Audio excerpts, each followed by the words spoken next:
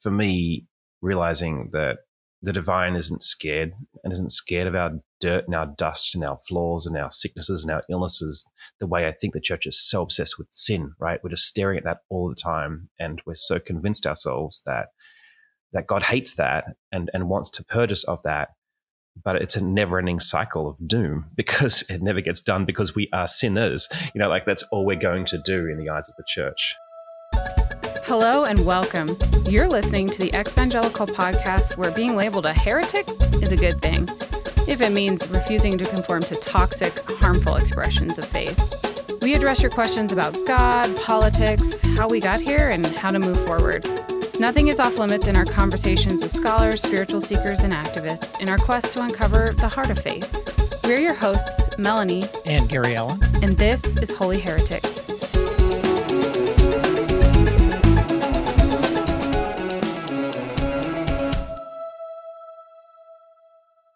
Leaving evangelicalism is tough, but it can be even tougher when you're just full of questions, especially questions about the text upon which your faith used to be based.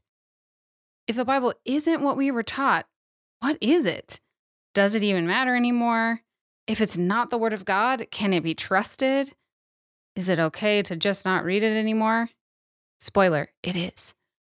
Our brand new digital course, Making Sense of the Bible Post-Deconstruction, will be a safe place to ask these kinds of questions and to learn more about the history of this complicated text while dialoguing with other evangelicals about the experience of letting go of this black and white framework in favor of a more nuanced and loving one.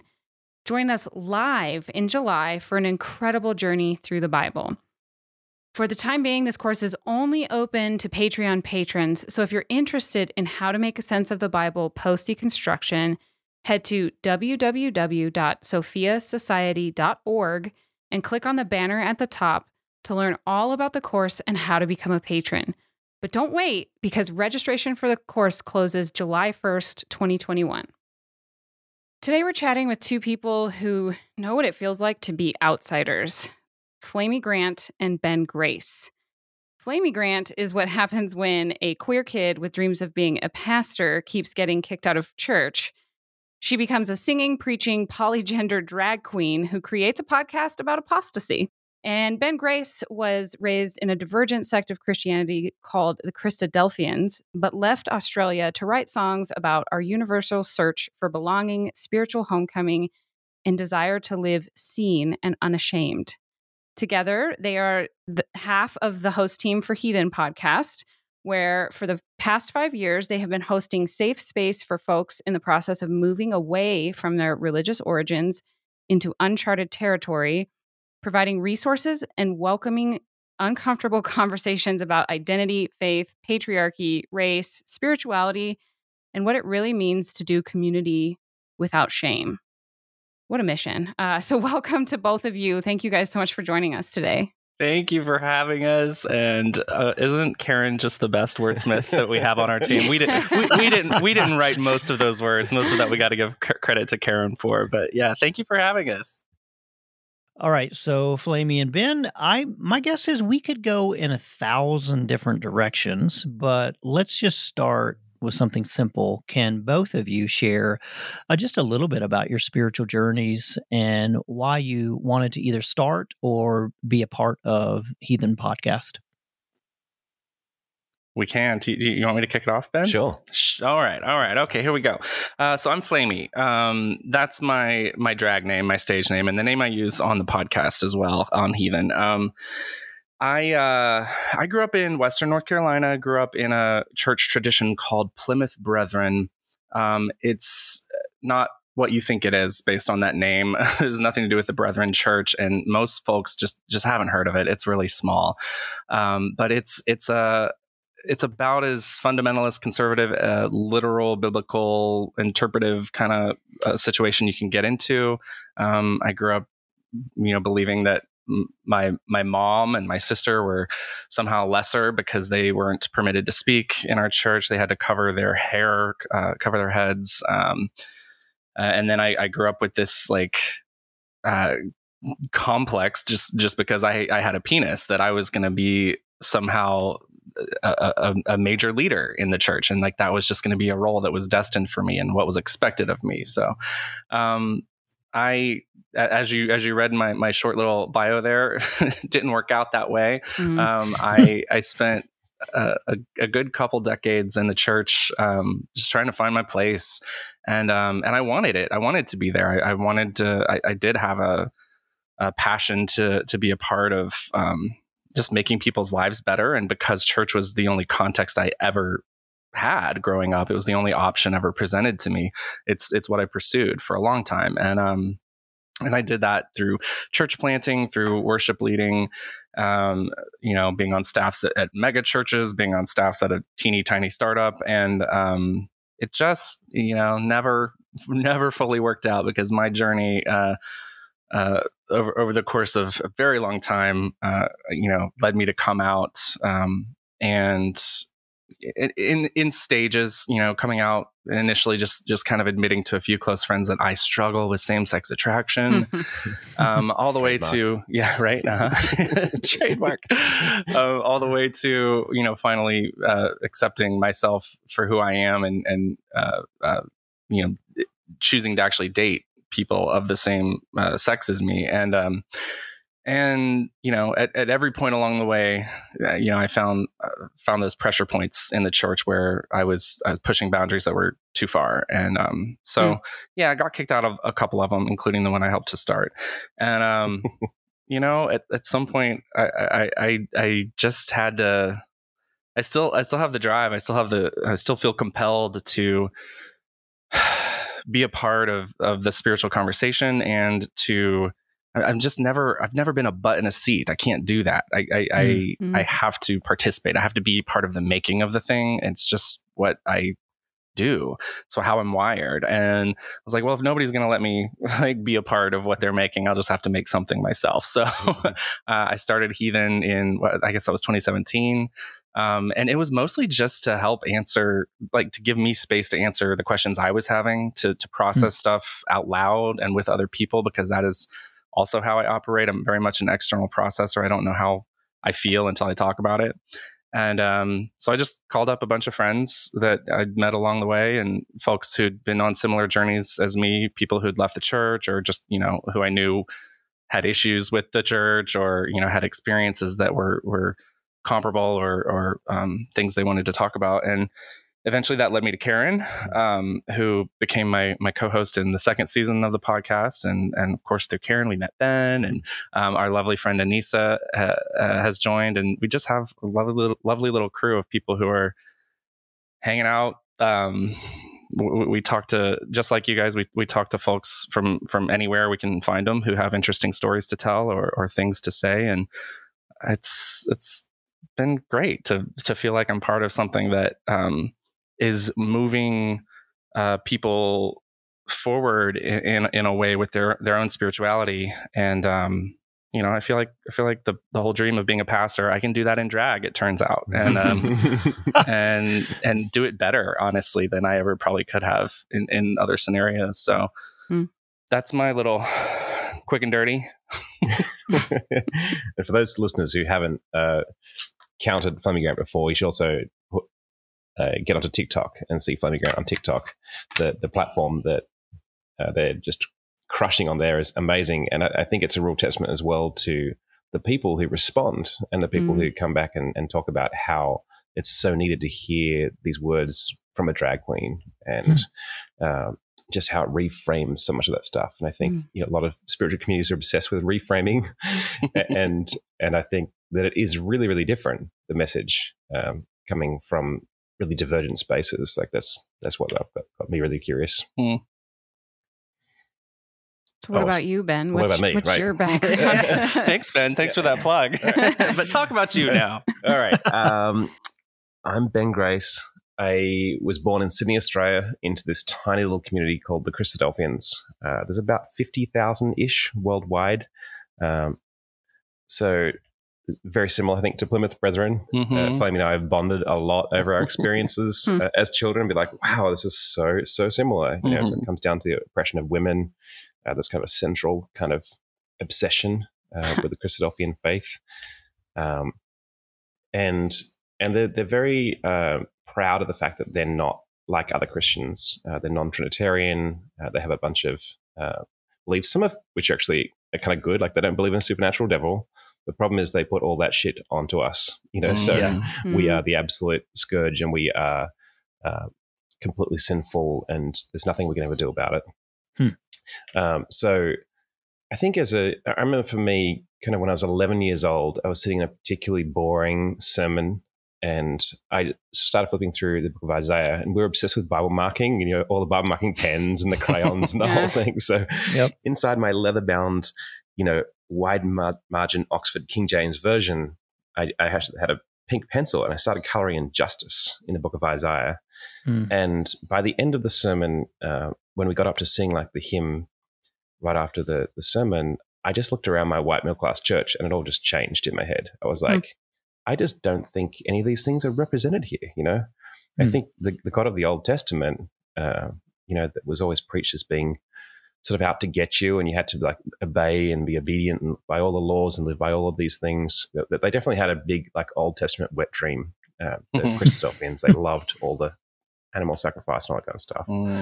But I'm like, I don't think that's really kind of what the divine is about. I mean, the divine is about justice for the poor and the marginalized and the outcast and the people on the fringes. And I looked around my white middle class church, and I couldn't find those people. I think they were there. I know that they're there now. I know that a lot of them were sitting closeted in their seats, and a lot of them were sitting quietly. And a lot of the women, because they didn't have to speak, because they weren't allowed to speak, harbored their doubts and harbored their deeply held beliefs, silently.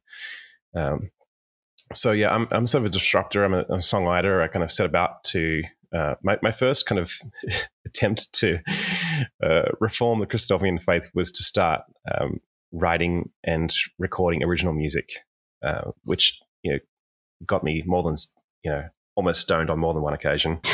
Gosh. I got known as the guy who divorced his parents, because when I got married the first time, I changed my name from my birth name, and that didn't go down well with the family, and it was just rumors everywhere. I was just simply because I wanted to write and find an original voice for myself and for my community. I got a lot of shit out of that. I eventually left that community in my early 30s when I moved to America. And I think partly my ex would say, one of her strategies for moving to America was just to get me out of this endless cycle of just giving myself over and over and over to the church. Like I just was an Uber volunteer, because no one got paid in the Christophian faith. So I just spent every waking hour trying to build something for that community, and just dealing with a heartbreak over and over again. And so I eventually kind of got out and wandered into the doors of a church in Manhattan, which I didn't know anything about, evangelicism or any of that kind of stuff. And got asked to be on staff and start a brand new church. And in the middle of all that, I was deconstructing and told my boss, and he was like, "Yep, me too. Like, I don't believe half the stuff." So we created the very first open affirming evangelical church in New York that was super culturally diverse, and but then I eventually got kicked out of that too. So so it's been a long journey for me of just trying to find my own belonging, and kind of that. I think for most of my life, I have scrabbled after affirmation and scrabbled after a sense of who am I, and where do I fit, and where's my tribe, and where are my people. And I think being invited into Heathen and being invited to these stories has been such an honor, because I think I find that thread in most of the stories we hear. I find in all of us, like, the universal thing is about how we want to be seen and loved and known, and we've just used, in faith communities and in religion, we've used external things to suppress the internal truths, and we've kind of sold ourselves out for a cheap belonging, rather than kind of really kind of teaching people to love themselves, to know themselves, and to be fully who they are. Yeah, I 100% agree, because I've been on my own journey, but even like hearing those words, there's a part of me that's still like, well, I'm sinful, so I can't love myself. Or I want things that are sinful, and therefore and it's very much like this self-flagellation that's just so indoctrinated into us that even like hearing love yourself just sounds like sacrilegious. So I love that. Flamey, I'm going to ask you a question because you often describe your deconstruction journey as one of liberation, which I think is interesting because that's kind of a word that people use when they talk about, quote unquote, getting saved. They'll say like, oh, I've been liberated from my sin now. So I'm curious, do you use that word intentionally? And either way, what do you feel like you were liberated from by going through deconstruction and getting out of that more fundamentalist faith?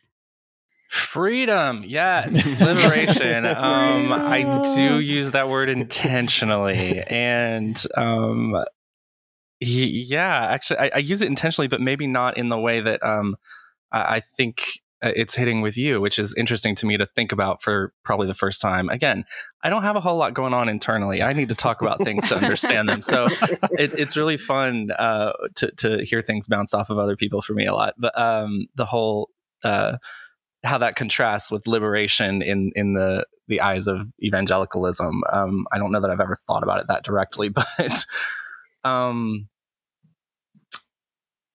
yes, for me, the liberation all comes down to the oppression that I didn't know I was in for so long. Because I think, one of my favorite movies is The Truman Show, and I just love that quote that I'll butcher right now. But the one where Ed Harris says, well, we're presented, we accept the reality with which we're presented, when he's explaining why Truman never questions the weirdness of his scenario.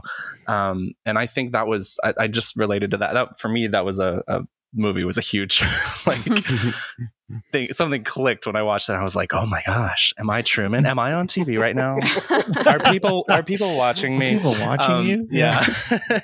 But it was that kind of, what is this world that I live in, that this is what I've been presented with, and I don't know anything else. And it was a really slow, again, process of encountering what life was like for other people. And it just started by going to Gary Allen. We've already talked about our East Tennessee ties that we share. Yes. I went to King College, now university.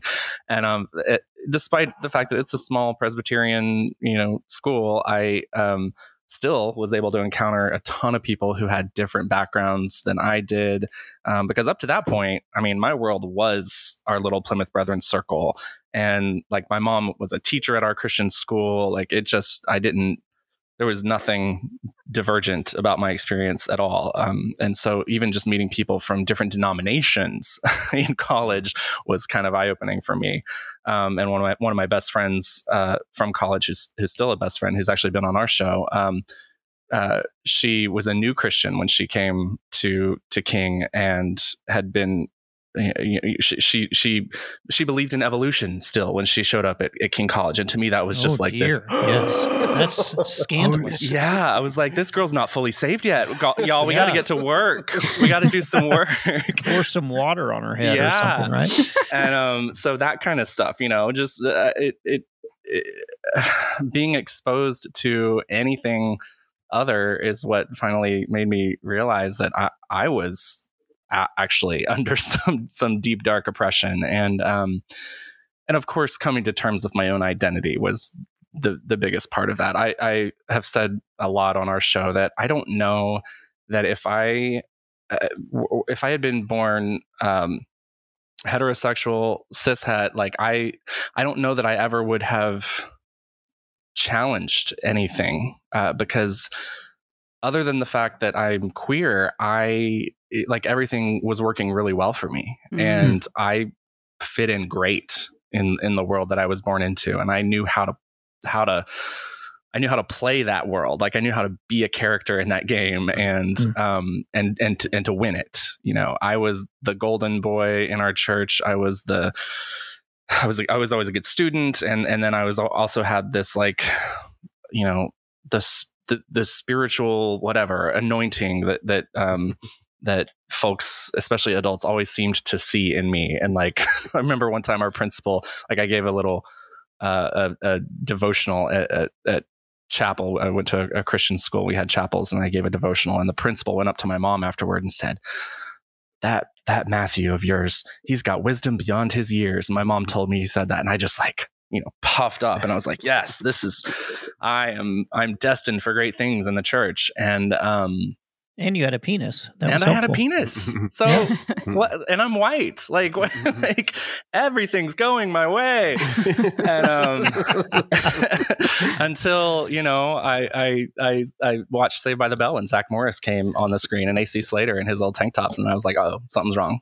Oh, really? Something's off here, you guys, because I know I'm supposed to be looking at Tiffany Amber Thiessen, but my eyes are drawn to the other side of the screen. Fascinating. Yeah. So, it was truly my queerness that was the key to my liberation. And it was the thing that, because it was the square peg that didn't fit in the round hole, I had to find the place where I did fit. And that meant unshackling myself from a whole system, a whole world, everything, you know, that I had ever known. And realizing and being able to call it what it was, which was oppression. You know, I thought it was good. I thought it was community and I thought it was love, and it just wasn't. It wasn't those things. It was all conditional. All of it was conditional. And so yeah, I do like the word liberation, because when on the rare occasion when I do read anything from the Bible anymore, I'm struck by, especially like in the Psalms, when we read about freedom and liberation and oppression, I'm like, all of that stuff now, I just relate all of that to evangelicalism, like the oppression that the enemies, like all of the talk about my enemies, like I know who my enemies are now. I know who was trying to gaslight and manipulate me. And so yeah, they've revealed themselves. Yes. Yeah. Well, it's funny because what you just said kind of comes back to what Ben was talking about, is there is this subversive thread, not only in Scripture, but in Christianity in general, where there is a prophetic voice. There's a voice of the outsiders. There's a voice of the marginalized and of the oppressed saying, hey, this is the actual real story. That God that you guys have created, that God of conformity, that God of dualism, the God that hates seemingly all the same people we hate. Wow, what a coincidence. That God is a false idol. And yet we continue, because if you grow up in the center of culture, if this system is benefiting you, why in the hell would you question it, right? I mean, why? Yep. Because it's made for you. It's not made for the outsider. And once you start asking those tough questions, like, hey guys, why do we all look the same? Why are we all forced to believe the same? Why are we kicking people out?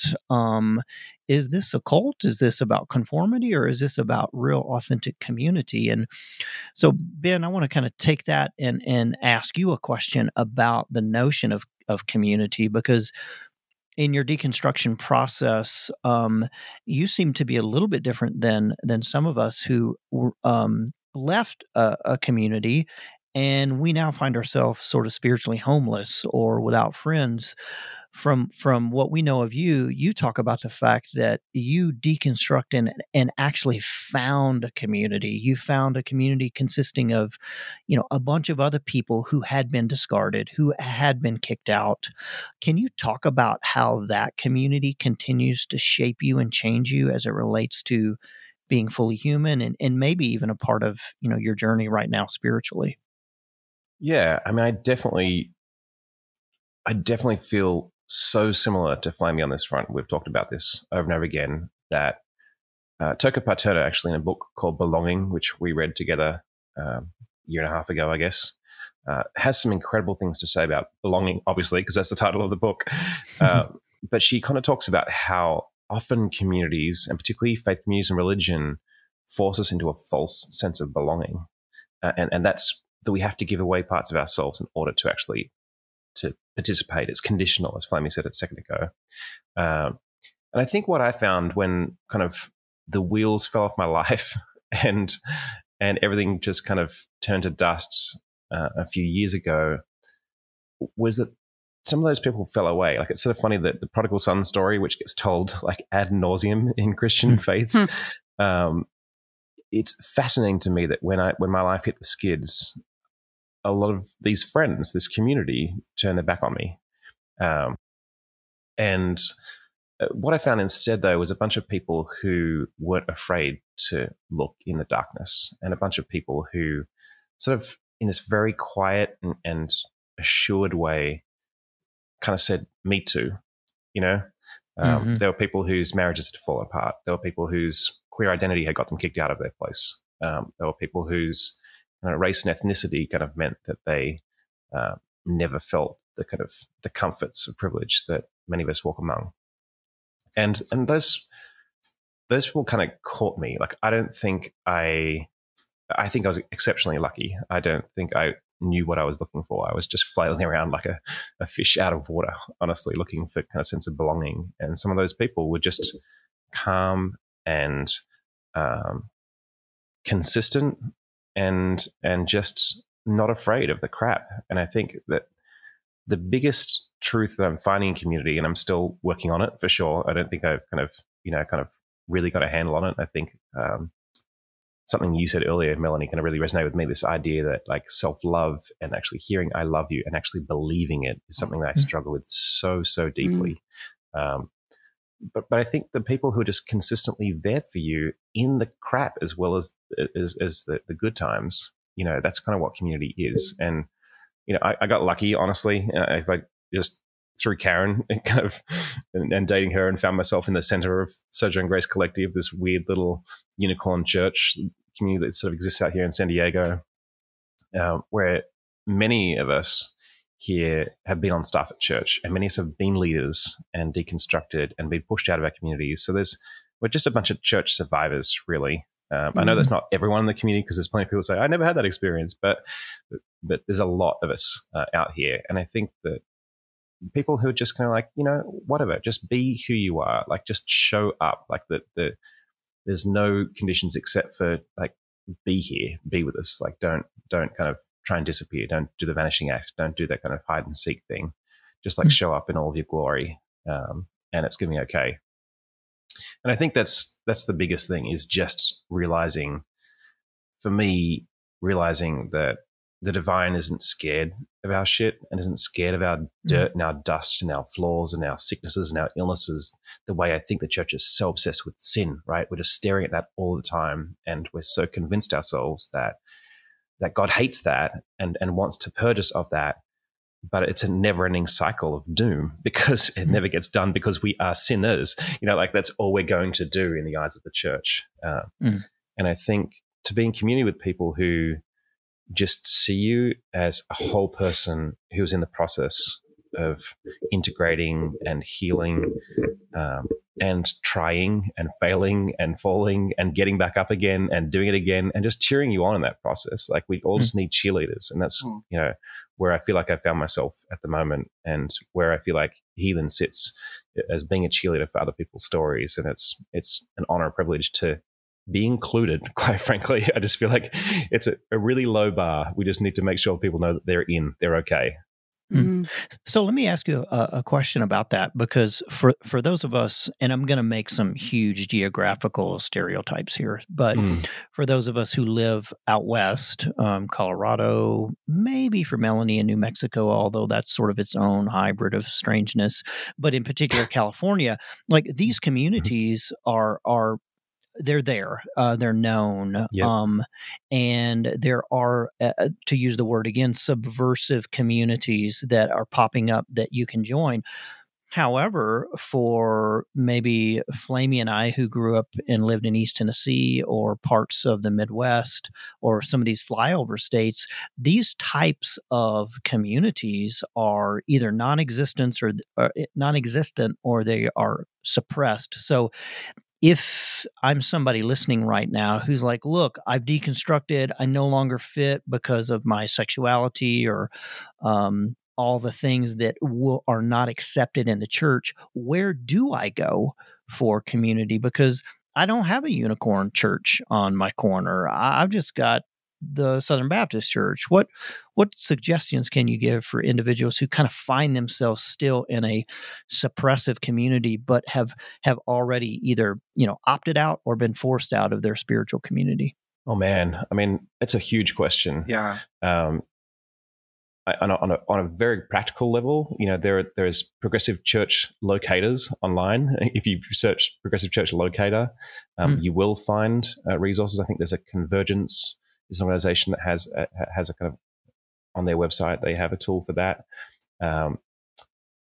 And I think, well, I guess let me answer the question this way.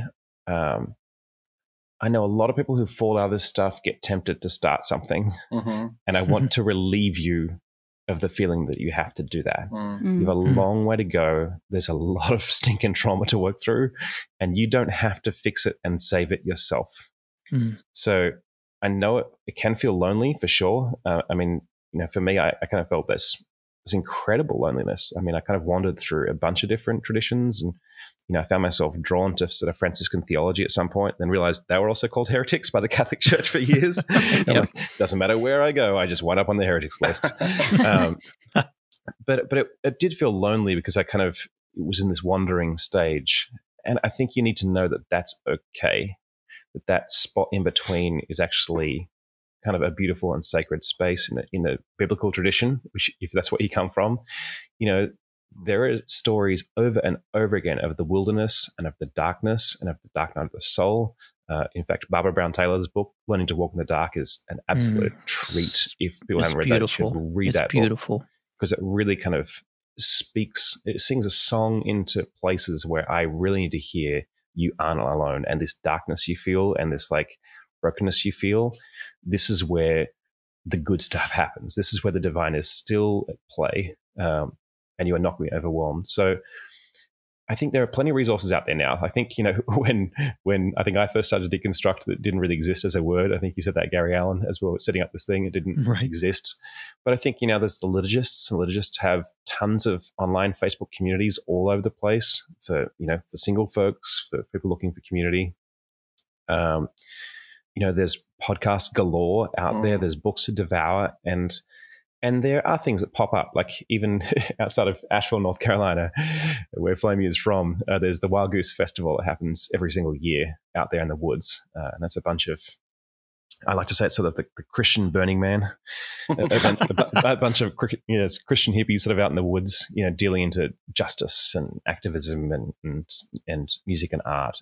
It's a great space. So there are places, and I think being able to pursue them and just kind of start to plug in and allowing yourself time to figure that out. And I think the other thing I guess I will say is, and you said, Gary Allen, you're at a Episcopal church. Mm-hmm.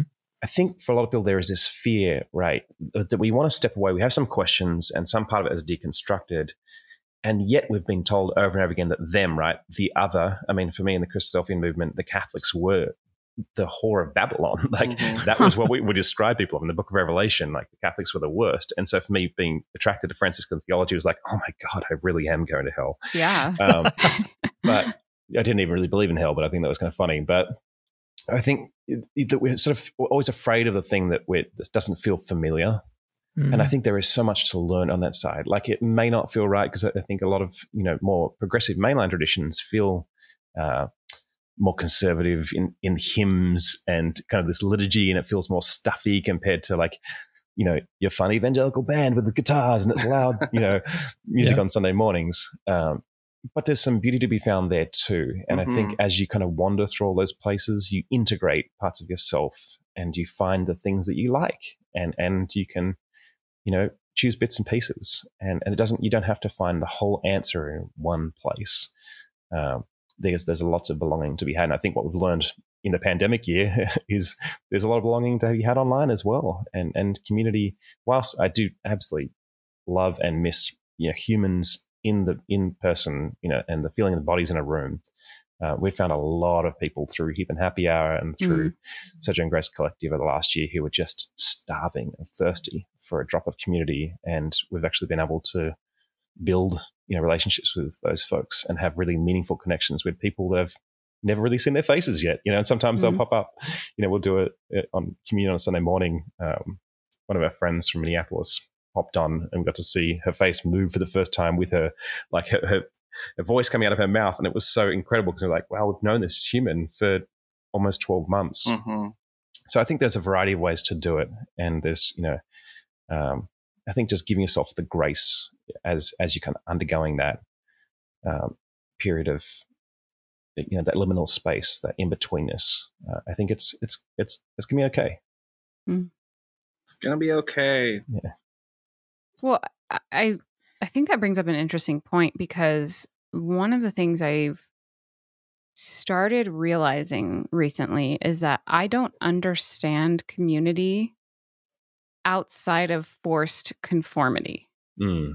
Like Gary Allen kind of mentioned that. Like, I don't know how to define community without that forced conformity aspect of, like, you're accepted here because you vote like we do, or because you believe all the same things we believe, or you only affirm certain types of sexual relationships and everything else is out. You're accepted because of that.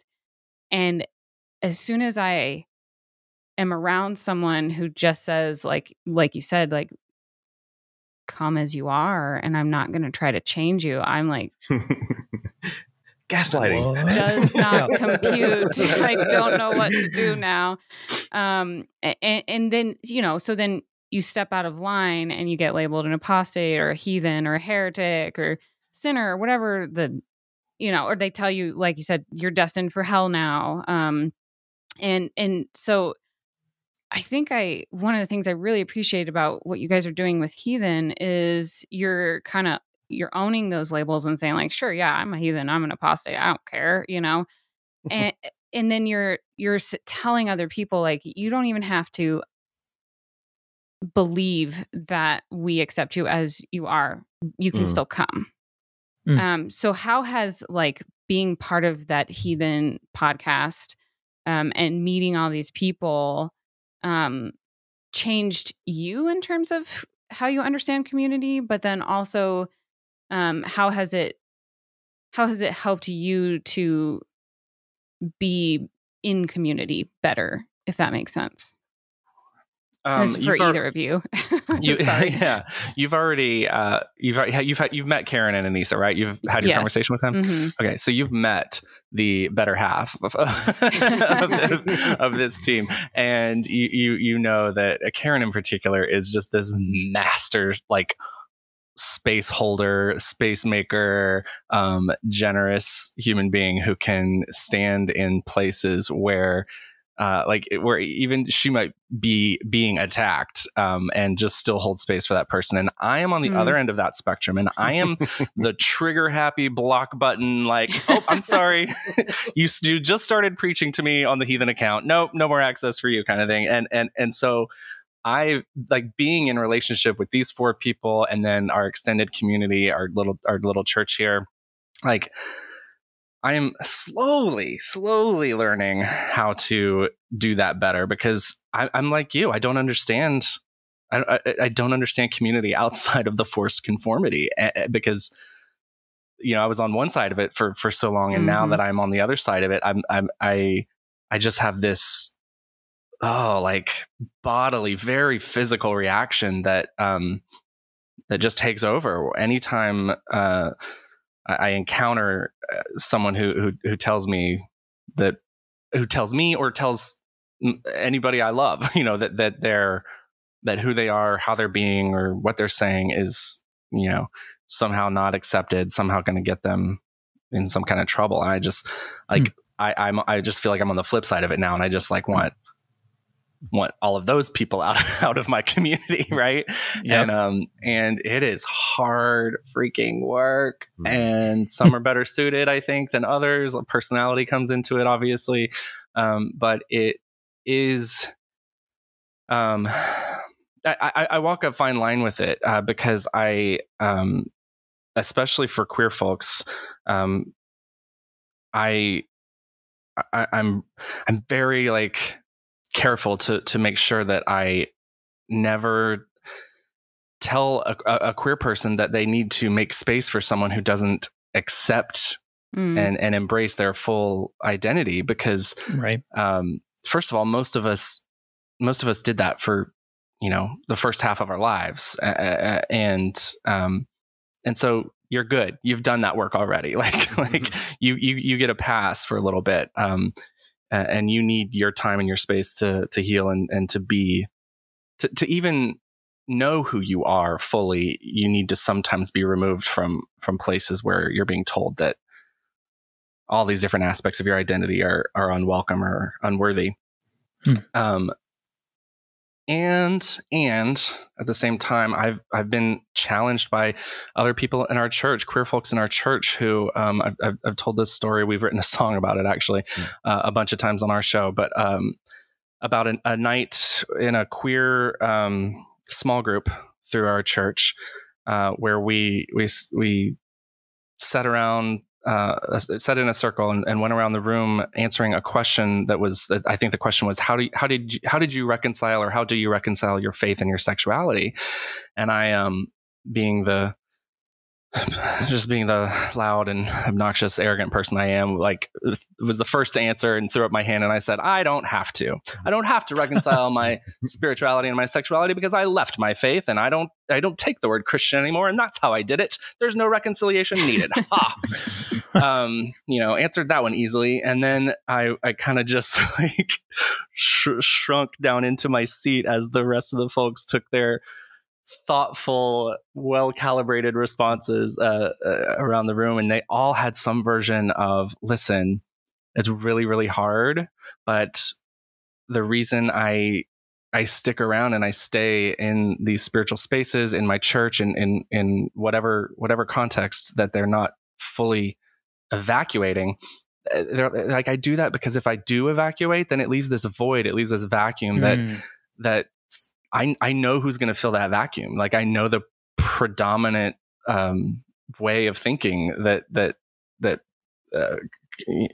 controls the groupthink of the church that I'm involved in. And if I leave, then there's no other voice left for any other queer kid who may be closeted, who may not even understand their sexuality yet. Like, they're going to grow up and have the same oppression that I endured.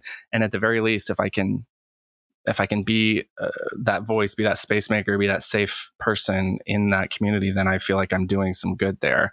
And man, that humbled me. And I'm still always being humbled, because if I had my way, if I had my gut reaction way, I would just evacuate entirely and get the hell out and burn evangelicalism down and just start fresh. And I mean, you can do that too if you want to. Thank you, Gary Allen. Sometimes, some days, we just like playing with matches a lot. Yeah. Well, I think what you're speaking to is really beautiful, because it provides diversity within the group, and we need your voice. And I mean, I guess maybe we need their voice too. I was thinking about that this morning in terms of what might it look like for the Christian community to hold space with the most ardent evangelical on the same table or in the same pew have Flamey Grant sitting there. And maybe, just maybe, that is what the body of Christ is supposed to look like. And that, I kind of found myself in this situation in church several years ago, was I began to realize, like, wow, they are actually allowing space for me to be here, this progressive, affirming person. And as much as I really want to judge the guy sitting next to me, well, I guess I have to leave space for him too. And it's humbling, because maybe we all need each other to become who we are really supposed to be. And it feels like that it's easy for sort of those of us who have been, I would say, enlightened, to almost have our own version of fundamentalism. And that's probably not good either, so it's hard though. It's hard because you judge the group you left the worst, right? Because you're like, well, I figured it out. Why can't you idiots figure it out? This is evil. Yeah. And I don't know. That's what I struggle with. I think there's some caveats to that statement. I agree with you. I think to me, I there's part of me that is always trying to look for space for the conservatives I grew up around. And I think I'm at that stage now of my life, midlife, where I'm asking a bunch of different questions, and I am trying to find my way back to some relationship with family in some really practical ways, and try and find some forgiveness, and some healing there. Because I feel like a lot of my hard-heartedness, it was hurting myself, honestly. Like, just the anger was directed inwards at myself, and if I can't figure out how to forgive,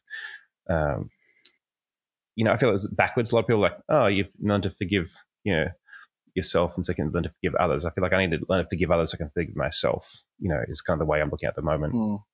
But we had a really dear friend of ours, Colby Martin, who, with his partner Kate, pastors our little unicorn church. He has so much space for the conversation with evangelicals. And so he has recently been on a couple of YouTubes where he will sit down with conservative pastors and have this conversation. And the other day, we woke up to him sharing this little this moment on Instagram where another progressive pastor had shared a clip from his latest 2-hour conversation, which I don't have time to sit there and listen to things for 2 hours. I find it after about 20 minutes, my head explodes like the aliens in Mars Attacks, and I just, all I see is red, and I want to kill and burn things.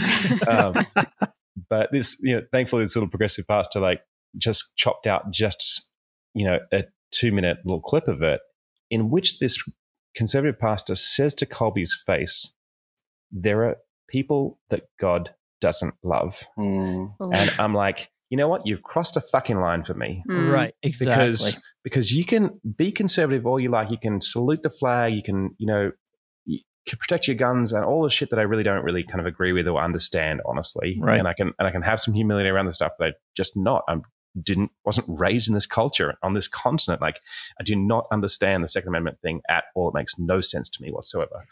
And by the way, also raised in a socialist country. So, seeing the benefits yay healthcare. Exactly. Yay healthcare. Yay education. I wouldn't be here talking to you guys if it wasn't for that stuff. And, I cannot stand with people who tell me or other people that they're not loved, or a worse version, that God doesn't love them. That to me is such a heresy. You're the holy heretics. That is an absolute heresy. If you just take it on face value, John 3:16, for God so loved the world that he sent his only begotten son that he might believe him to be saved. If you just I don't know, I've been so long away from some of these ideas. I'm just like, hang on, I thought God still loved those people, but if they choose not to be saved, if they chose a different way, then God doesn't necessarily have some sort of choice, but God is kind of brokenhearted about the fact that some of these people don't choose the way. And I'm like, maybe it wasn't that. Maybe explicitly underneath all that, I was kind of right that these people were saying that God hates people. And I'm just kind of like, I can't live with that. If we have to have some dialogue, if we create some space, we have to agree on a few ground rules. Yeah. And one of them is every single fucking person on this planet was created in the image of the divine and in the image of a loving God. And if we don't start from the inherent, worth of every single person and every single creature, then we're just going to have a slippery slope conversation where we're not going to end up agreeing on anything. So that's where I think I draw a bit of a line. No, I love that, and I think that forced unity is conformity. It's like, wait, I don't have to be in a relationship with a predator. Yes. I don't have to be in community with someone who does not value my existence, and in fact is working very diligently, both personally and publicly, to dehumanize me at every level of the game. Like, I thank you. No, I'm not going to do that, and I think that's that weird tension. So, all right, we've actually made it this far in the conversation, and we haven't talked about sex or drag queens. Like, what is our problem? What's going on here? So let's do that really quickly. I want to talk a little bit about just the whole notion of sexuality, and in particular, how if you grew up in the evangelical church and even more fundamentalist expressions that it sounds like both Ben and Flamey you did, we were hammered with the belief of original sin, that you were born evil, that your desires were evil. We were told to suppress all of our sexuality and our feelings, and don't trust your heart, don't trust your gut, and basically just kind of white knuckle your way through this whole infleshed, embodied experience. And that kind of reminded me of, I'm a big Walt Whitman fan, and at one point in his writings, he just stands there and says, "I celebrate myself." Yes. I mean, what an audacious, delicious claim, right? So if you've been indoctrinated in a worldview that says, to disembody and hate yourself and hate your sexuality and suppress everything, and then you come out of that in beautiful liberation, I mean, tell us about what that feels like to live into everything that you were made to be, enfleshed, embodied, sexually, all of that, because so many of us are still not there. We've not tasted that freedom. Oh, I want that for y'all. I do, because here's the thing, like the more you do it, and the more you do stand proudly and say, I celebrate myself, the further away you get from the shame that it lives in us, right? That is just like implanted in us at birth. And to the point where when I do encounter it in its most like virulent form, which usually happens online nowadays, let's be honest. When someone, I was just doing a TikTok live last night where it was lovely. I was just putting on my makeup and talking with like 8 people, and then all of a sudden, I don't know what happened in the algorithm, but my viewer count shot up to like 200 people, and it was all like just Trump 2024. It was people coming in and be like, what is this man doing? Do you know you're a man? What's your relationship with your father like? Oh my. Like, it was unbelievable. And to the point where when I encountered all that, I'm just like, I forget. I just truly, genuinely forget now what it's like to be so encased in layers of shame that the best you can do is project it onto someone else and call out the what you consider aberrant in other people. And it can be shocking. Like I mean, I'm fine. Like it was not. I'm not affected by that. But the way it did affect me is just like the recall. Like I forget that shame gets that heavy. And so the more you practice embodied living, the more you work with your own intuition and work with your own body and learn to trust yourself and to the verse that plagued me for forever was, the heart is deceitful above all things. It was my mom. I feel like it was my mom's favorite. She said it all the time to me. Anytime I had anything that she considered questionable, and my answer was, well, I want to, or it sounds fun, or what. She's like, well, the heart is deceitful above all things. And what is that's a mistranslation, right? It's actually, the mistranslation is because it's the version I had growing up, it was who can understand it, or ways, or who can know it. Who can know it. Yeah. And that's a mistranslation, I believe, because it's actually, or a better way of saying it was, I can't remember. Well, I fucked that one up, but whatever, it's fine.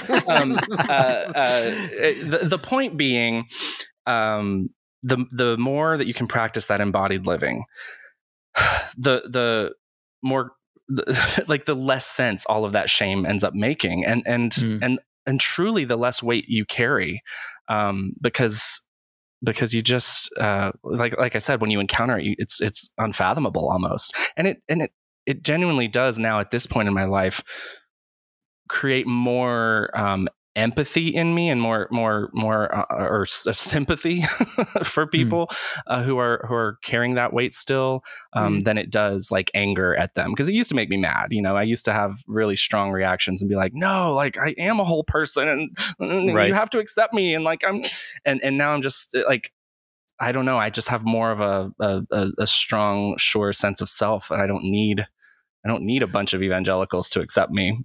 But man, it would be nice for them if they could experience some of the liberation. There we are, liberation that I've felt. I feel like I'm supposed to be talking about sex and drag right now, and we're not there yet. Are we? Well, I feel like we are. I mean, I think for me, years ago, when we're kind of doing our work in New York in the church, and kind of this completely bold statement of just like, you are accepted, you just belong as you are, and you're it's not more than being like invited or welcomed. It's got to go beyond that language. Like every single Sunday we say at Center in Grace, like all of you is celebrated here. It's not welcomed. It does need to shift. That language needs to go into other places. And I think I'm a heterosexual cis white guy, and the work I saw my queer friends doing, I was like, it is the holiest of work, because it is what we all need to do, because all of us need to come out and be ourselves.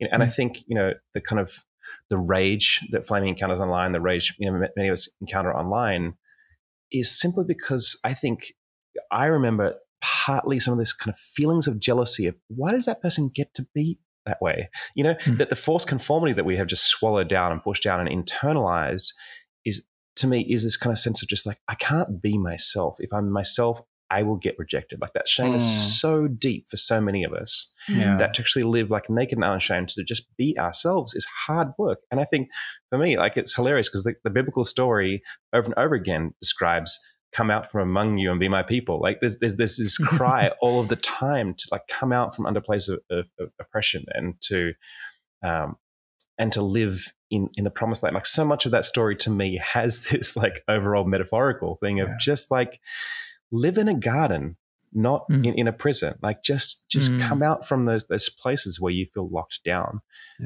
And so I think, I think the other part of that is we're having a huge shift of the last 10 years around just gender expression, full stop. That I don't think was not a part of my conversation my teenage years. And that were you allowed to exist on a spectrum, in the Belonging book that I talked about earlier that we read, there was a particular chapter that was super like powerful for me, because it was talking about sort of old classical notions from the Greek world around eros and logos, and that these two ideas are gendered. So logos has this kind of male energy, and it's like rational and straight lined and has this energy that's going forward in this sort of more aggressive kind of way. And then there's eros, which is kind of more the feminine and curious and circular. And I was reading this chapter being like, this is how my internal world works. My world is eros. Like internally, like identify more with what I think of these classical traits of feminism that we've kind of put onto the world. And so I think understanding that we are legion, like in ourselves, there is so much diversity of things that we like and things that we don't like and things we're afraid of and things that we kind of little kinks that we have, and you're allowed to be that person. And I think that's where I think, queer folks kind of having voices in spaces of faith, and being loud and being exactly who they are and being colorful, or being quiet, the little quiet gays like a Hannah Gadsby, Where do the quiet gays go? But just being who you are entirely is just, I don't know. It to me, on the other side of it, like when I see people who are fully who they are, I'm just like, you go. Like I just I feel better about being in the world when I watch someone unashamed. Yeah, like another Walt Whitman quote. Do I contradict myself? Fine, I contain multitudes. Just be all of it, embody all of it. And I think for me, like drag is kind of that lighthouse. It's that beacon. It's this exaggerated, outlandish, absurd version of whatever drag you're doing. I think most people, when they think drag, it's like this extreme femininity, and that's that's what I'm doing. But it's because it's so hard, so freaking hard. We've made it so difficult for people to even just begin the thought process of exiting a toxic culture, a toxic religion, because of the shame around it, because of the fear of loss, all the things that you stand to lose, which for someone like me, it was literally everything. It was family. It was my place in my community. It was my path to education. It was all of my future. It was just everything. And so it's really, really difficult to even start thinking about how I could disentangle myself and find some breathing room. So for me, drag is like we need drag because we need extreme, bright beacons that are calling out to people in the furthest reaches who don't have the options haven't been presented to them.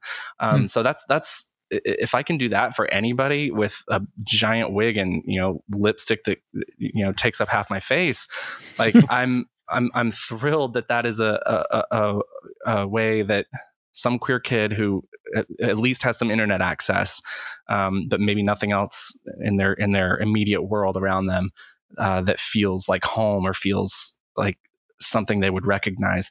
They can see that and be like, okay, like something's out there. There is something beyond my experience here. Cause I just, I didn't have that. We were like, TV was off limits. I wasn't allowed to listen to music that wasn't at the carpenter shop Christian bookstore down the road. Like, so, thank God Amy Grant did become a pop star, because that was probably my initial, realization that there is a world beyond, the bubble that I had been kept in. So I just want to say that I think you're helping more than just the queer population, because as a cishet white woman who was raised in evangelicalism in a culture that not only didn't celebrate people, they suppressed individual characteristics and only accepted certain ones. I am still not at a place where I can say I celebrate every part of who I am. And so when you see anyone who can do that, it makes your heart sing in a moment of hope of like, maybe I can get there. Maybe I can not just like tolerate who I am, but I can celebrate who I am. And that gives me incredible hope, because like I said, I don't know yet how to comprehend community without forced conformity. And I don't think I know how to comprehend myself in that light of just full acceptance. So I think what you guys are doing, both like all four of you on the show, but then Flamey, you in your drag on TikTok, like all of it, I think it is like you said, to use your word, liberating for a lot of people in ways that we didn't even know we needed to be liberated. So thank you for that. Yep. And I feel like we could keep talking about this forever, but since I mentioned hope, I would like to ask both of you, from your vantage point, from your experience, from leaving and getting out and finding real community and acceptance and then being celebrated, when both of you look at the future of faith, what, if anything, gives you hope? I think my mind is a little back. I might go back before I go forwards with this on what you just said. I remember several years ago sitting in my apartment when I was first married, and the Olympics was on. And I'm a musician, so I'm not classically sporty, but actually I enjoy I enjoy sports, and I enjoy that kind of stuff. But this is the first time I think I had sat in front of sports and lost my mind, because there was in my memory, a Russian wrestler, just this huge burly dude. Oh, not a wrestler, sorry, he was a weightlifter. This huge burly dude, who was stepping up to take on an extraordinary amount of weight.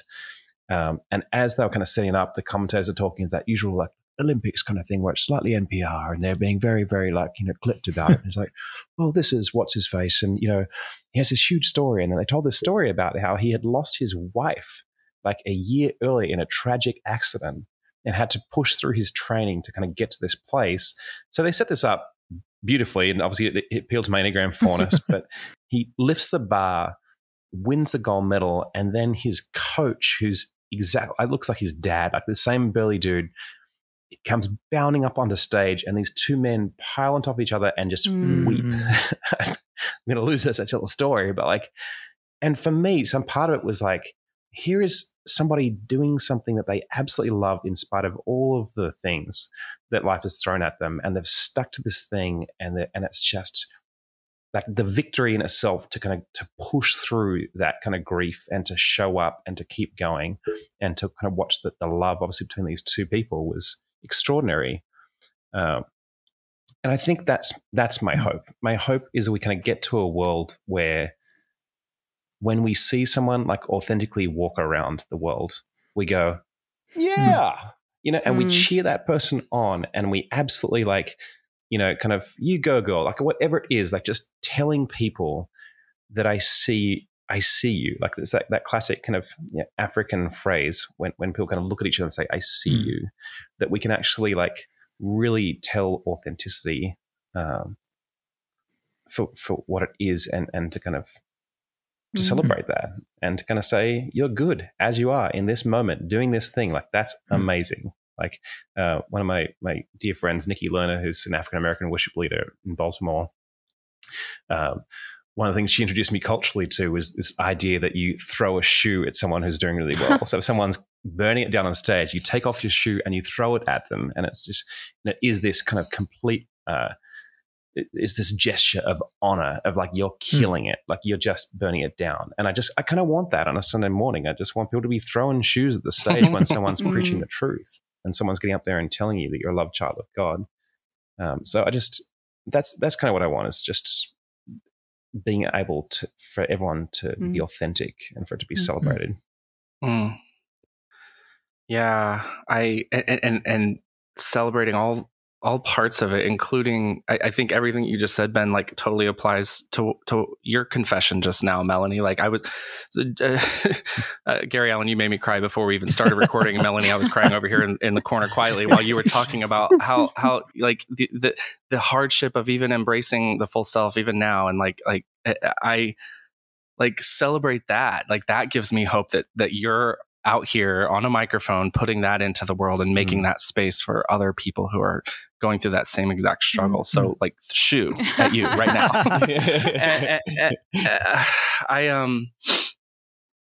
I think there is a lot that gives me hope. I mean, our little community here of Sojourn Grace gives me hope. I'm not, I have, done the formal renunciation or whatever of the term Christian. And it's just not a thing I can carry around, a label I can have right now. But I'm surrounded by people who are doing that work. And Ben mentioned Colby, who just goes online and talks to evangelicals with love and acceptance and just bright eyes. And I watch that, and I'm in the comment section going, "You assholes, lay off of him! You don't even know him. You don't know the work he's doing." So I think there's a lot of reason for hope, because there are people who are somehow equipped and game to do that work, and I those are the people I want to throw shoes at, and then also just because of the experiences we've had at Heathen, talking with our guests. One of the things we always try to close with is what's working for you now spiritually. What does your spiritual practice look like? What are the things that you do? And we've gotten some outrageous answers about aliens, and we've gotten some awesome practical stuff about, not that Tess, if you ever hear this, I love you, girl. But we've gotten some really just practical stuff too, like just yoga and meditation and that kind of work. And what I've done in the process of recording Heathen is just take those things from people when they say this is what works for me, and I usually give it a try, and a lot of times it ends up sticking and becomes part of my own practice.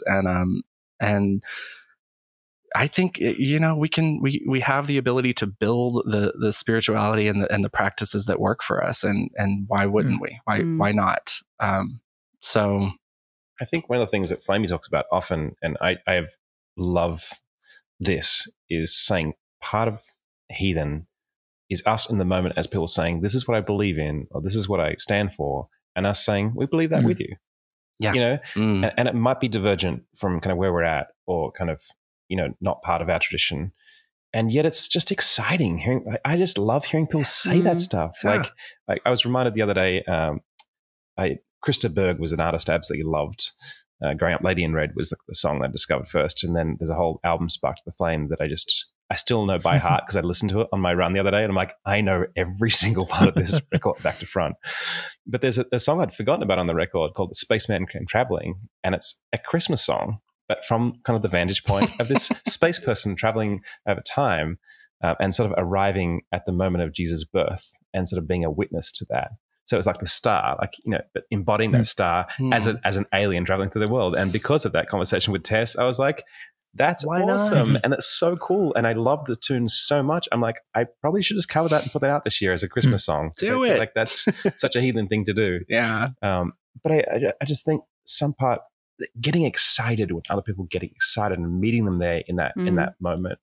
And I think that's really beautiful. I think that's where we could find some common ground. Like I think there's ways that we can get excited about immigration in this country. There's ways that we can get excited about things that pull us apart if we just stop and try to listen and then kind of find some stuff and then all agree that it's the commonality of our humanity that kind of that really unites us, not necessarily kind of some of the ideological things that we stick to, that we're still allowed to believe in the privacy of our bedrooms. Right.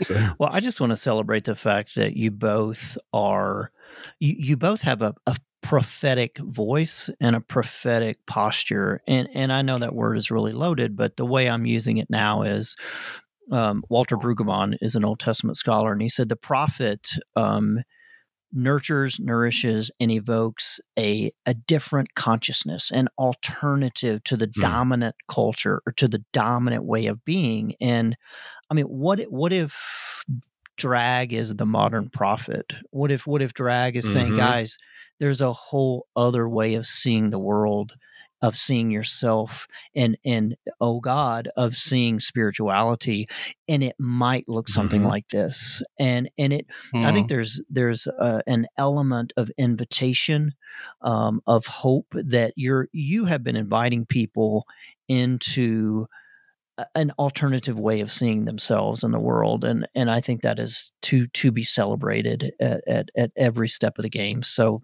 thank you for being a different vision, for having a different voice, for inviting so many of us into a different narrative that we can live into. And we could probably talk for the rest of the day, but I'm sure we could. But we always want to end our podcast with just some fun, silly, personal questions. So if you guys are still up for it, we'll end with some rapid fire questions, and we'll kind of go from there. Oh boy, lightning round. All right. Yes. All right. So lightning round question. First one, because you live in San Diego and because everybody's cool in California, and I'm sure there's celebrities on every corner. Describe like the coolest celebrity encounter you've ever had. I think we both have some good stories for this. This one's not cool, but it's fun. So I work for a theater here in town, and we did a couple years ago, we did a show that was written by Steve Martin and Edie Brickell. Oh, wow. And theater culture's the anti-corporate culture, right? Like you don't have to dress up to go into work, and I'm probably I am, not probably. I'm definitely a little more casual than some of my compadres at work. And so I have some slippers that I keep under my desk, like bedroom slippers, fuzzy slippers, because they're just more comfortable during the day. And if all I'm doing is sitting at a desk and occasionally walk into a copier, like, whatever, let me wear my slippers. Well, I took my slippers a little too far one day and walked downstairs to the vending machine.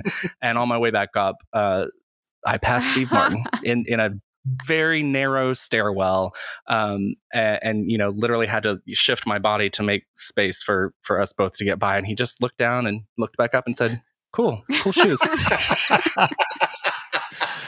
That's awesome. Amazing. Oh, man. I hadn't heard that story before. I love that. All right, Ben, what about you? I actually lived in New York for 7 years, in Brooklyn Heights. And so I ran into tons of people. I saw Paul Giamatti in an elevator at Brooklyn Heights, my subway stop, looking like he'd run into the devil and kind of been drinking all night with the devil and then actually had tussled and lost and just dragged himself home. But I think my favorite celebrity story is I just started watching Felicity a couple of weeks ago, and I'd never watched it before. And of course, it's a young Kerry Russell. But Kerry Russell I saw all of the time in my neighborhood. And I'm glad I actually hadn't seen Felicity, because I have a huge crush on her now, and it would have been awful if that kind of, But one morning, as I kind of was moving our very, very sketchy church van and driving it down to set up church at 6:30 in the morning, I turned left onto Atlantic Avenue, and the sun was coming streaming down Atlantic Avenue in this kind of gorgeous way. It was springtime, and there was Kerry Russell on her hipster bike in the middle of the road, singing her absolute guts out, just with not a care in the world. And I almost ran over in our sketchy church van. I was just like, whoa, Kerry, watch out. But she just looked like the absolutely happiest human ever, 6:30 on a Sunday morning. I was just like, I went off to church with this like, man, what if we were all that happy on a Sunday morning? Because I didn't feel happy at that point. That's amazing. That's awesome. Okay. Flamey, this question is for you, because I was raised on Amy Grant Christmas, and I can still sing all the lyrics. So I'm curious, does Amy Grant know about you? Listen, girl. This is my. I don't know. So she does now. She listens to our podcast. So there you go. Hey, hi Amy. Hello. Is this my audition? I do know that friends of Amy have found me and said, "Oh my gosh, I've got to send this to her," and that kind of thing. And there's a gay friends of Amy Grant group online, a little secret Facebook group that I didn't know existed. And they found me, and I squealed with delight when I discovered this group, because I was like, "Oh my gosh, my people! I've been looking my whole life, and you were here all along." So I don't know. She may have probably seen a video at this point. I think enough people have probably sent things along. But the thing is, I don't really do an Amy Grant impersonation. It's more of an homage to her and my upbringing. So I don't ever want her to feel like I'm trying to encroach on her territory. I very much respect you. And yeah, I'm just over here doing my own thing. Love you, Amy. I actually worked with her a few years ago back at Wild Goose Festival. The very final sending ceremony. I produced that and kind of did the thing, and Amy kind of sang a song, and then jumped up. It was time for communion. I mean, there's thousands of people in this field, and at that point, it's the end of the whole weekend, so everyone's very dirty, and everyone's very tired, very smelly. And there's an invitation from one of my friends who's a queer chaplain in Chicago, who kind of did the most beautiful call to communion. And it was, of course, it's open for every single person here. And Amy walked from side stage and walked up to actually hold the communion elements and serve them to people, which was incredible. Leaders don't do that kind of stuff, right? Like, she should be back in the green room, doing her thing. And I remember all weekend there had been this wonderful little whisper person who was floating around in a gold lame head to foot outfit with big wings and this whole thing. And this sprite of a human came to the communion table just sobbing. And Amy took her kind of thing that she was holding, full of bread, and gave it to someone, and then gave this person a hug. And I was like, I see you, Amy. That's cool. I see you. That's my favorite story. I love that so much. She was like the original heretic, original heathen, that was the first one I ever heard about. Like, oh, now we can't listen to her music. Yeah. Okay. Oh, you just try, Mom. You just try to take away my immigrant CDs. All right, Ben, I know you're a craft beer connoisseur. So can you tell us what your favorite beer is and who makes it? Oh boy, I can tell you what style is my favorite. I love a super dark Russian Imperial Stout that is 14.5%. Like the more alcohol, the better. The richer, the darker, the sludgier. I think my favorite brewery in the world is Harveston Brewery, which is in Scotland, and they make dark beer in aged Scotch barrels. And every time I have one of their beers, I have a divine experience. Meanwhile, I'm the one who's married to a brewer, and I hate beer. So I'm very grateful that we share house space with Ben, because my husband can take all of his beer stuff and share that with Ben. They can have fun together. Awesome. I'll be over here drinking a pink cocktail. Okay. Yeah, this one's for both of you. What was your childhood nickname? Ooh, my grandfather on my mother's side called me BJ Squeaks or BJ Squeaks. What? What? But I had 1,000 nicknames. I was the guy that just always people didn't call me by my name. That's an Australian thing too, right? Like everybody has a nickname. Absolutely. And I try so hard to give Karen a nickname, and she really doesn't like anything I come up with. So it's kind of a point of tension in our relationship where I'm constantly trying something. She's like, I don't like that. Oh my goodness. Well, where did BJ Squeaks come from? Well, my middle name was John, which was his middle name. So he went by John Martin. His name was actually Alan John Martin, but he was known, by John Martin. And so my middle name was John after him, and we had a very, very fraught relationship. And recently, when I changed my name, I got rid of the John. But BJ was kind of something. In fact, my cousin the other day, when I talked to him on Zoom, he called me BJ, and I was like, I'm not BJ anymore. That's not there. I took that initial out. So nice, Flamey. I've the whole time Ben's talking, I'm trying to rack my brain to think, did I have a childhood nickname? And I honestly don't think I did. And I think the reason why is because, so my birth name is Matthew, and my mom was so insistent my whole life growing up that people call me Matthew and never Matt and never Maddie and never anything other than Matthew. And to the point where, I will correct people, real quickly now. Even now, if I say hi, I'm Matthew, and they're like, "Oh, hi, Matt," I'm like, "No, that's not what I said." Exactly. So we didn't do nicknames. I was any pet names, like family names, or things you would call each other, or affectionate things. I mean, no. My sister was Squirrely Girl. I didn't have anything cute like that. Wow. Yeah, my family, we don't call each other by our names ever. Like my older sister and I, we just call each other woman. That's it. Woman. Wow. That's very tribal. My ex used to call me husband, but that was something very different. It's always an edge. All right. Last question for both of you. What is one thing you've done or accomplished that you are the most proud of?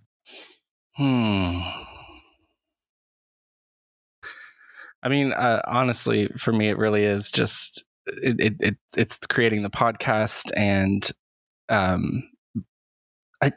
my pride is weird in it, because I feel like I just literally the only thing I did was roll a tape, but then here we are 5 years later. I don't know how, I can't do math. And there's just a community of people around me who I love and adore, and I feel so supported by, and I don't know how that happened, but I know that I bought a domain name, heathenpodcast.com, and the next thing I know, there's just a community of people who've enabled me to really truly fully become the person that I always wanted to be as a little kid. I have memories of putting on high heels and playing with my mom's lipstick at 3 and 4, and then that stuff just got squashed in me so quickly, and I never revisited it until my late 30s, and I couldn't have done that without the people around me. So I guess I'm just proud to have the friends I do. Yeah, they're pretty good. It's a pretty good collection of humans. You guys should come hang out with us. Yeah. Love that. I I feel like what flashed in my head was all the different points of different things I would have said I'm proud of. And I think right now, like last year, September, I put out my first album, like full-length album, and I've been a musician for 20 years, and I've helped a lot of other people make records, and I've made records, with bands, and I've produced for other people, and I made a lot of Christian records, so I spent a lot of my time like building up other people's empires, and then last year, September, was a 2-year period, so from 2018, I started in March, put the first song out, and kind of was releasing songs every other month. And that was in the middle of my life falling apart, living in New York, my marriage falling apart, the church I started, getting kicked out of that. And so it was a really shitty period of my life, quite honestly. And I'm so grateful to have a therapist who kind of walked me through that and held my hand through that whole thing. And but to me, to put an album out in the middle of all of that, when I just felt like I was like hanging on by the back of my skin of my teeth, felt like a huge accomplishment. And I think, the record starts with a song which basically kind of starts with a lyric. This is my part of the story, and I'm sticking to this tune. And so I feel like, here I am, very similar, I think, to Flamey, like in my I'm in my early 40s. I'm not in my late 30s anymore. but here I am in this kind of second half of life, like actually discovering what it's like to be me. And it feels emotional and crazy, because I feel like I spent most of my life trying to figure out who God was, right? Like we externalize so much of that. We're just like, that journey is the most important journey. For you to know God. And like now I'm on a journey to, like, when my life fell apart, I think one of the things I said publicly before is I looked at myself in the mirror, and the question, I deconstructed enough of God, I think, to understand that I wasn't going to be condemned for what I did. But the question I had wasn't who was God in this situation. The question was, who was I? I just had no clue. And so I think, I've been fighting really hard the last couple of years to do that. And I'm privileged to then do that in community with people and watch other people like grapple for that same kind of thing, and to allow a space with Heathen Podcasts for people to tell their damn stories and just like get to their truth. And so that's the thing I'm most proud of, is telling mine and then giving space for other people to tell theirs. Wow. And if you haven't heard that album yet, kids, go listen to As If Words Could Heal the Wounds by Ben Grace on Spotify. It's great. It's so good. It's a phenomenal album for all kinds of things, but certainly for deconstruction and for a path back to self and embodiment and all of those things. It's gorgeous music, and you should be proud of it. Look at us just kind of give each other shout outs. That's all. That's the only reason we started Heathen, is just to promote each other's shit. I love it. All right, Ben and Flamey, this has been so incredible. And I think one of the beautiful things about the deconstruction community is there's no competition. We simply want to invite everyone in to say, you belong. And then come find your tribe, and maybe it's over here, maybe it's over there. So for people who want to join your tribe and be about what you guys are doing, where can they find more about you? Well, we're at Heathen Podcasts on all the social media places, and heathenpodcast.com is the website, and from there you can link to all the platforms where you can listen to us. And then we have a little private Facebook group as well, if you're looking for a space that we intentionally keep it private, just for folks who might be in situations where they're not comfortable yet letting anybody around them know that they're having these on this deconstruction journey, and they don't feel safe yet. So it's a private place where we can have those conversations. So for that, you can just email us, askheathen@gmail.com. I'm going to make sure to put all of this in the show notes as well, so people can find it there in one place. And I will also link to your album, Ben, so everybody can find all of that in one spot. You guys, thank you so much for your time today. So wonderful. I Thank was y'all.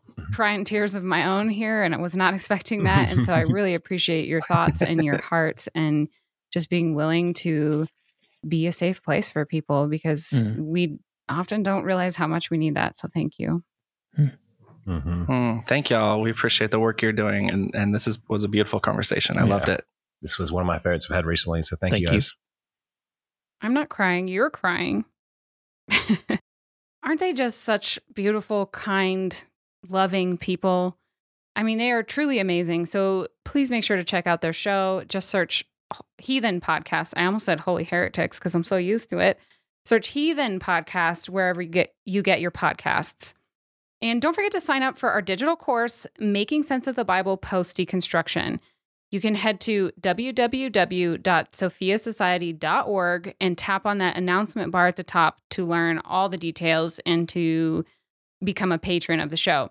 And don't forget, that's Sophia with a PH, so SOPHIA society.org.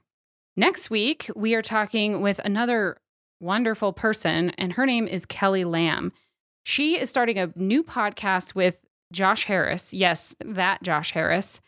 And so we're having her on the show to chat about her journey toward embracing the leader that she's meant to be, despite the patriarchy trying to stifle her every step of the way. If you're a woman or you know women, so everybody, you should want to listen to this episode. Hit the subscribe or follow button on your podcast app so you don't miss it. Do it. Do it right now. And until then, have a great week.